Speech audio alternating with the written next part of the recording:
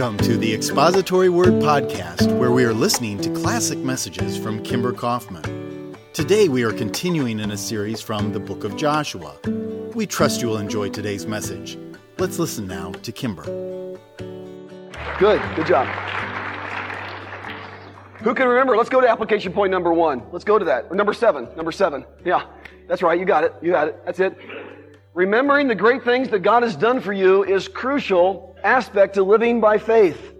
In fact, really, you cannot live a life of faith, and without faith, it's impossible to please God. You cannot live a life of faith without remembering.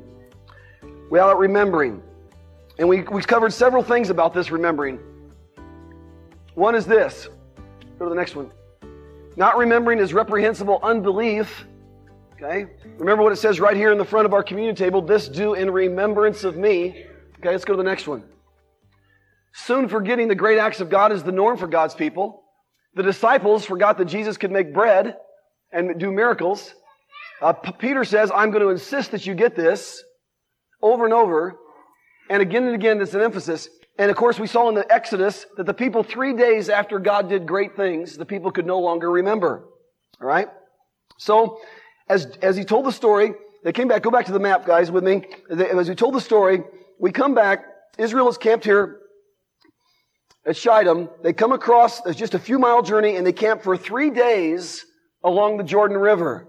And the reason is, and I think Dan may have pointed this out, I can't remember, the Jordan is at flood stage. God wanted them to hear the rushing water, for them to be afraid of the giants that were in the land on this side, and for the people of Israel to say, what are we going to do? What are we going to do?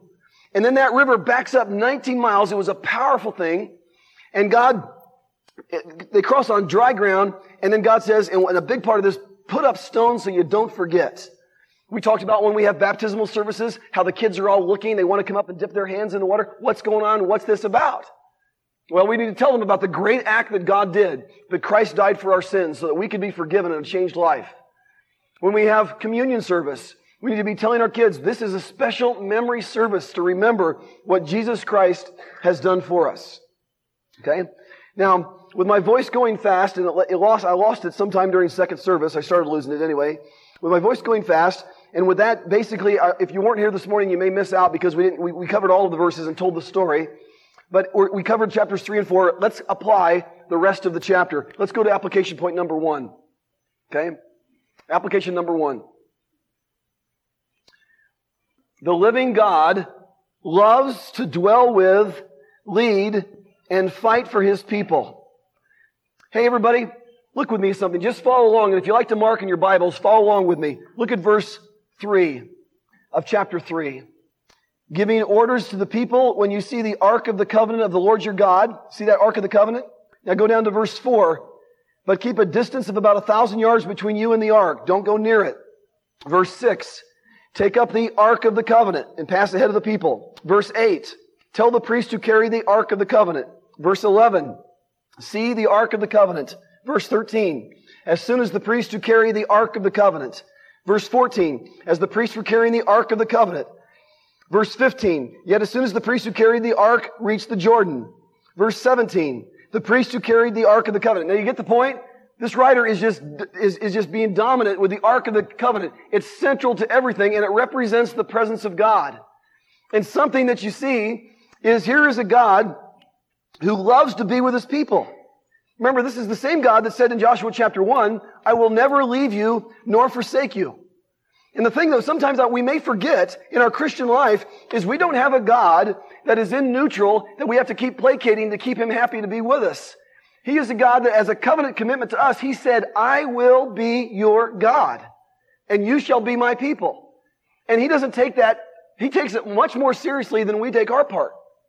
And He's a God that loves to dwell with and lead and fight His people. Now, this really amazes me. You stop and think about this point, and stop and think about the God of the Bible. He loves to be with His people. Now remember the tabernacle in the wilderness. Remember the Shekinah glory by day. Remember the fiery pillar by night. And stop and think about what it says in John chapter 1 when Jesus Christ came. It actually says, He pitched His tent among us. He tabernacled among us. In John chapter 1 verse 14. The Word became flesh and He tabernacled among us.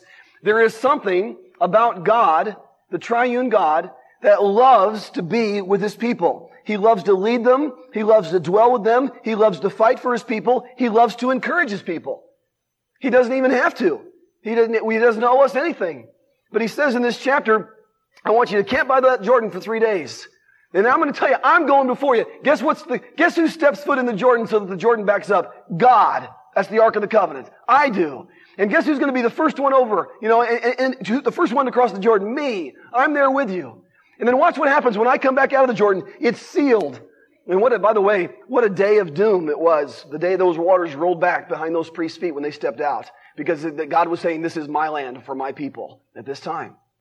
So He's a God that loves to be with His people, loves to lead His people, loves to fight for His people. Sometimes, as fundamentalists, or some of us come out of fundamentalist backgrounds, we've got this idea that He's against us and trying to stop us all the time. No, He's a God that's for us. He's a God that wants us to have victory. It's central to everything that the presence of God will be there. Now, stop and think about what it says in the New Testament. That your body is the temple of the living God. And that He dwells within you. And all the same promises, He'll never leave you nor forsake you. So it's exciting to stop and think that God loves to be with His people. All right?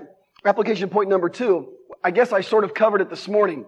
But look at 2 verses. Look at chapter 3 and verse 9. Look what it says, chapter 3 and verse 9 first. Joshua, this is the night before they're going to cross the Jordan. Joshua said to the Israelites, "Come here and listen to the words of the Lord your God." Now, look at it. Here's the leader. He has been given direct revelation. He's going to speak the very words of God to His people. Many of them may be scared. They're getting ready to camp, put everything they own on their backs and cross a raging river and go into a land where there's giants. And look what God had. Here's the message. Look at this God. Look what He says. Verse 10, here's the message. "This is how you will know that the living God is among you, and that He will certainly drive out before you the Canaanites, the Hittites, the Hivites, the Perizzites, the Girgashites, the Amorites, the Jebusites. See, the ark of the covenant of the Lord of all the earth will go into the Jordan ahead of you." Now, I don't know how this message got passed on to all those people. I'm not exactly sure how they did that. I know they didn't have radio. I didn't know they had a big broadcast system. But Joshua gathered the leaders. The leaders took this back to the people, and there was the millions of people there. The couple millions of people were abuzz. Guess what Joshua said? We are going to see something tomorrow that's going to be great. I will bet these people that had faith, this is the generation that had faith. They weren't the ones that died in the wilderness. This is the generation that had faith. I will bet those people that loved God and were zealous for His glory had a hard time going to sleep that night. Because they would have said, what's God going to do? Oh, I don't know, but it's going to be exciting. And the kids are going, what, Mommy? What, Daddy? What'd you say about Yahweh? Well, wait till you see what He's going to... Wait, tomorrow morning, it's going to be a great day.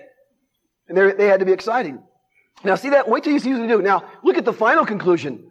Look at chapter 4 and verse 24. You see it up here. Look what it says. Actually, go to verse 23. It says, when your kids ask, why are this memorial here? Why do you have this memorial? Tell them, we crossed the Jordan on dry ground at flood stage. Verse 23, "For the Lord your God dried up the Jordan before you until you had crossed over.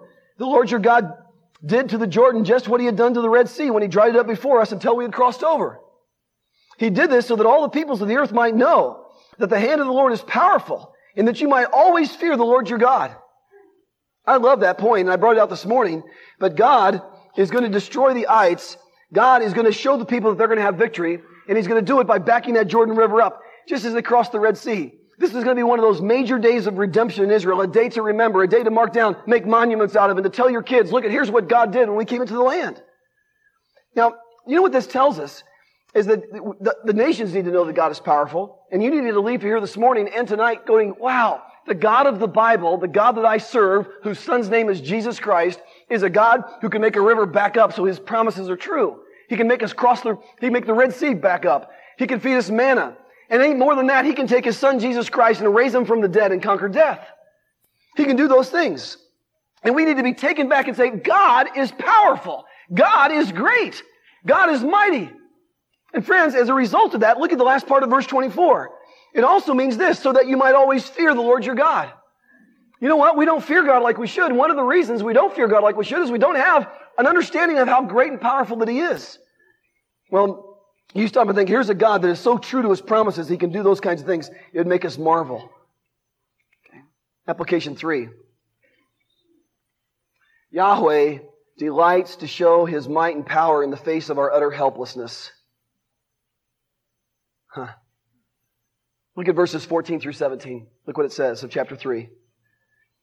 So when the people broke camp to cross the Jordan, the priest carrying the Ark of the Covenant went ahead of them. Now the Jordan is at flood stage all during harvest. Yet as soon as the priest who carried the Ark reached the Jordan and their feet touched the water's edge, the water from upstream stopped flowing. It piled in a great heap. Well, all right, there is a reason why God had them camp for 3 days by a raging Jordan.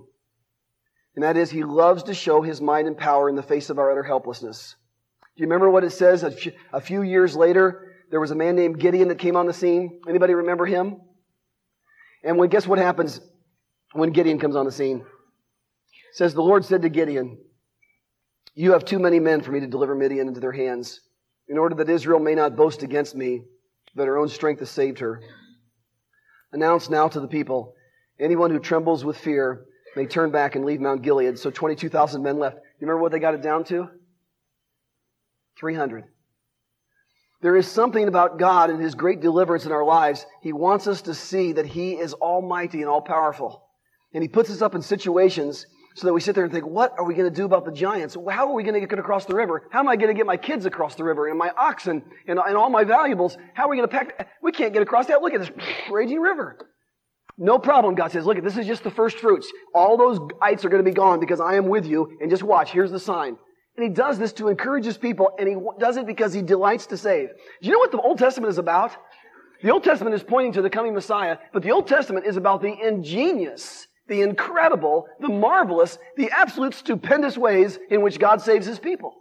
He just does it from all different ways. No matter how bad they screw up, no matter how bad you mess up, no matter how stupid or rotten or vile you've been, the Almighty God will deliver His people, and it's because His promises are true. Now that's something to rejoice in. Look at this fourth point. This is what we'll call God's logic of faith. And it goes like this. If God can do this, He can certainly do that. Now look again at verse 10. This is the speech that Joshua gave. Look what it says. Chapter 3, verse 10. This is how you will know that the living God is among you. Now what's about to happen? All these people are about to see the Jordan River back up so they can cross on dry ground. Well, listen to this. Ralph Davis says this. The narrative also underscores the assurance of Yahweh's power. Before the crossing, Joshua had predicted, by this you will know the living God is among you, and He will certainly drive out all those nations. There is a certain logic behind this assurance. Now listen. If Yahweh can tame a raging river, He can also repel attacking Amorites. If He can stop the Jordan, He can put down the Girgashite. If He can get you into the land, He can surely give you the land. Now watch, because this isn't the only place you get this kind of logic. Look at this next statement. Paul uses the same theologic in Romans 8:32. He says this, if God did not hold back, but gave up His own Son for us, if He went that far, can we not then rest assured that He will grant all other provisions required for our full salvation? Now friends, stop and rejoice in that.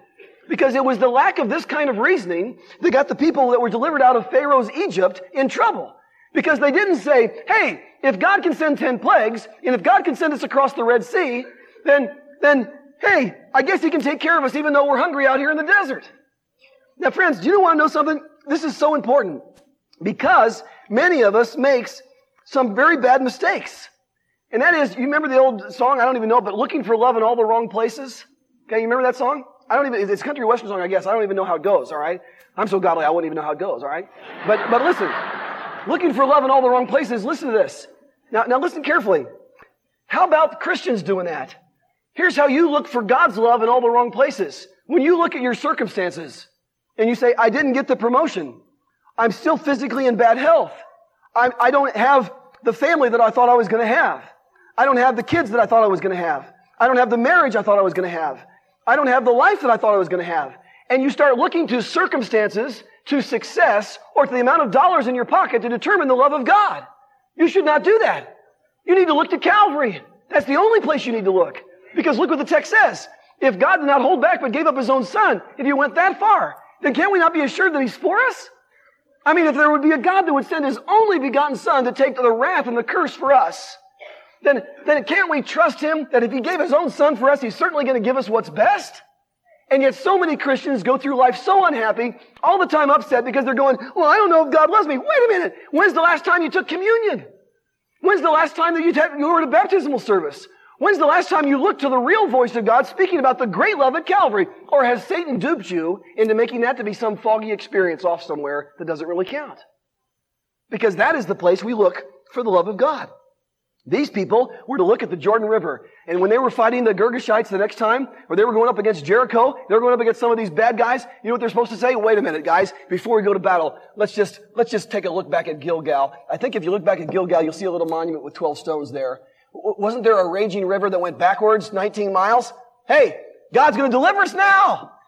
And that's what we do. We go and we look back again to the love of Jesus Christ, the cross of Jesus Christ, and we say, look, I am assured now and know for sure God loves me. That's the stake in which I drive my faith, right there into Calvary. Ralph Davis goes on to say this, listen, you will know that the living God is among you. The object of this text then is to impress us with the adequacy of God, to grill into us that God is not merely a three-letter word for our Christian jargon, not merely the honorary leader of our club, but as the living God who works and intervenes and comes and saves and rescues and counsels His people in all their perplexities. He is indeed the Lord of all the earth, not a mere little league deity. So we must renounce our tendency to putify God, to carve Him down to our statue and limit Him to our possibilities. He is the Almighty God. That's the logic of faith. Do you see that? And guess what God does? You know, stop and think about this. Stop and think of this. God, these are His people. And He says, now Joshua, give them this message the night before they cross the Jordan. You're going to know for sure that you're going to win. I love that. Because He has done that for us with Jesus Christ. And He's a God who loves to, you know, you ever think of God as the great, I need to be careful here, but you ever think of Him as the great coach? The great encourager? The great affirmer? The God that says, look guys, you don't have to worry. Watch what's going to happen to the Jordan. Ha! And later on, I love it. As we said this morning, the psalmist actually goes, what happened to old mountains? Are you scared? I mean, look at the mountains. Here's a big mighty mountain. It takes guys years to try to climb to the top and figure out how to do it. And then, what, you're skipping around, you're jumping around, you're scared? The voice of God? See? I love when we think of the great and power of God, okay? I hope you got that point. I hope you did. Okay? I got it. I don't know if you got it. You didn't look like you got it. Okay? Point number 5. Now, I like this so much. This is so good. Watch this. God wants some of His people to see His mighty power. Look at verses 3 and 4. Look down to verses 3 and 4 of chapter 3. Giving orders to the people, when you see the Ark of the Covenant, the Lord your God and the priest, who are Levites carrying it, you are to move out from your positions and follow it. Then you will know which way to go, since you have never been this way. But keep a distance of about 1,000 yards between you and the Ark. And as Dan rightly remembered, that was 0.6 of a mile. And not only because God is holy, and this is the same Ark that later a guy reaches out and touches and gets struck dead. So it's not just, though, that He's holy. It's because God wanted the people to see what was going to happen. Get back so as many people as possible looking down into the Jordan River Valley at 0.6 of a mile. Hundreds and thousands of people could see this. But watch this, everybody. Look what this says. God wants some of His people to see His mighty power, 3 and 4, but most of them are to hear about it from others. Look at chapter 4 and verse 6. Build this monument to serve as a sign among you. In the future, when your children ask you, what do these stones mean? Tell them that the flow of the Jordan was cut off before the ark of the Lord. Now go to chapter 4 and verse 21. Look what it says. He said to the Israelites, in the future, when your descendants ask their fathers, what do these stones mean? Tell them, Israel crossed the Jordan on dry ground. Now stop and think about it, friends. How many people saw the miracle versus how many people heard about the miracle? Many, many more people heard about the miracle than saw the miracle.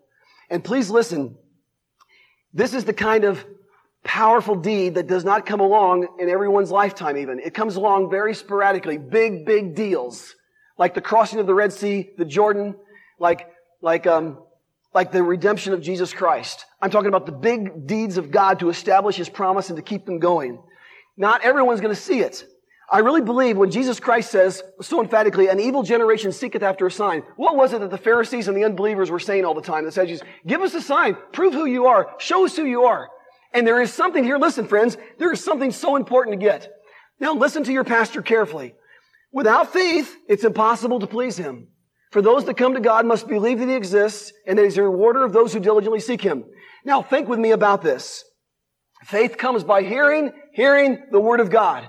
When the spies went to Rahab's house, what did Rahab say? We have heard about your God. We have heard what He did to Shion and what He did to Og and what He did to Egypt. We have heard, and I believe He is the Lord God of heaven and earth. That's what she says. Now get this. All she ever had was to hear. And she had to not just hear at the city gate because she wouldn't even been allowed to be at the city gate. She had to hear it in the marketplace, or she had to hear it from the men who came to visit her for her occupation. I'm sorry to tell you about that. That's how she heard. But now listen, everybody, listen to this. She heard and she believed. And yet at the same time that she heard and believed, for the last 40 years, while Israel was marching around, there were dead bodies strewn all over the desert. And guess why? They were Jewish people whose bodies were spread all over the desert, dead as doornails. You know why? Because they didn't believe the promise and they were not allowed to go in. And guess what was in their bellies if you would have done an autopsy? Manna. And guess what was in their mouth if you would have checked them out? Water from a rock. And guess what was between their toes? Sand from the Red Sea. When they walked across, it was still between their toes, so to speak, metaphorically. And I want you to see that you can say all these miracles. Listen, you see a great miracle to say, I want to feel God so powerfully. I want to see this great thing. I know what you mean. I do too. But you have got to be satisfied to hear the truth and believe it. You've got to be satisfied. Because we hear the message and we believe, and that brings pleasure to the heart of God. And so we've got to hear the message. And that's why I was giving someone a tour of the church recently and went up into the Sunday school rooms. And I saw all the extensive work that the Sunday school teachers have done in this new wing we built over here. All the ingenious ways you're telling the Bible stories. You're telling of the power of God. I'm saying, I'm glad my kids go there. I'm glad that happens. You know why? Because it's the hearing of the Scriptures. I can still remember as a little boy hearing about David and Goliath, my eyes bugging out. Tell me that again. Now, I don't think I got all the theological implications of it. I was basically interested in the battle. Okay? But there's great things that we need to get from that. And please don't remember, by the way, even the 12 stones, did you ever stop and think about this? If there's 2 million people, out of the 2 million people, there's 12 tribes.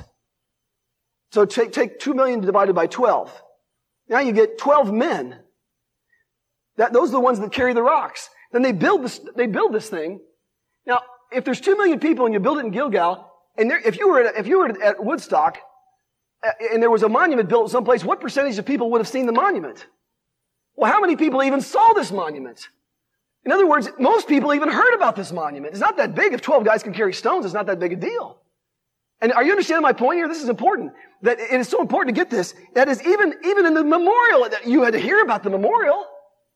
And it is the faith that comes from hearing and hearing from the Word of God that is important. All right, my last point. I'll stop torturing you. Watch this. One more. Here we go. Ready? Important lesson. Mark this down from chapter 3 and verse 8. First comes obedience, then comes God's power. Look at verse 8. Look what it says of chapter 3. Tell the priests who carry the Ark of the Covenant, when you reach the edge of the Jordan's water, go and stand in the river. Okay? Now, if you look at chapter 4, verse 15, look what it says. Then the Lord said to Joshua, command the priests carrying the Ark of the Testimony to come up out of the Jordan. So Joshua commanded the priests to come up out of the Jordan. Now, the reason I show you this is everything about this passage says, the Lord says, Joshua says, the people do. Everything about this shows this lesson. It is so important. The writer emphasizes that obedience is prerequisite for God's blessing. Friends, this is so important. It is continued throughout Scripture. Why is it that Naaman the leper did not want to wash in the river? He was told to go wash, then he would be healed. These priests could have been saying, these Levites, gee, I hope the Lord's with Joshua as he was with Moses. We're going to go stand in the raging river holding the Ark of the Covenant. That is not very good stewardship, Joshua. Plus it looks sort of foolish. You go stand and then you'll see what God's going to do. Now, friends, I've got to tell you, I believe that in my own life, and I believe that many of you here hearing my voice, we have missed out on a lot of great things that God had for us. And you know why? Because the principle's still true. You obey, and then you'll see God's power. But you know what everybody wants? Everybody wants to see God's power, and then they'll obey. Can I tell you where I see this all the time? Here's a marriage that's in trouble. I don't love my spouse.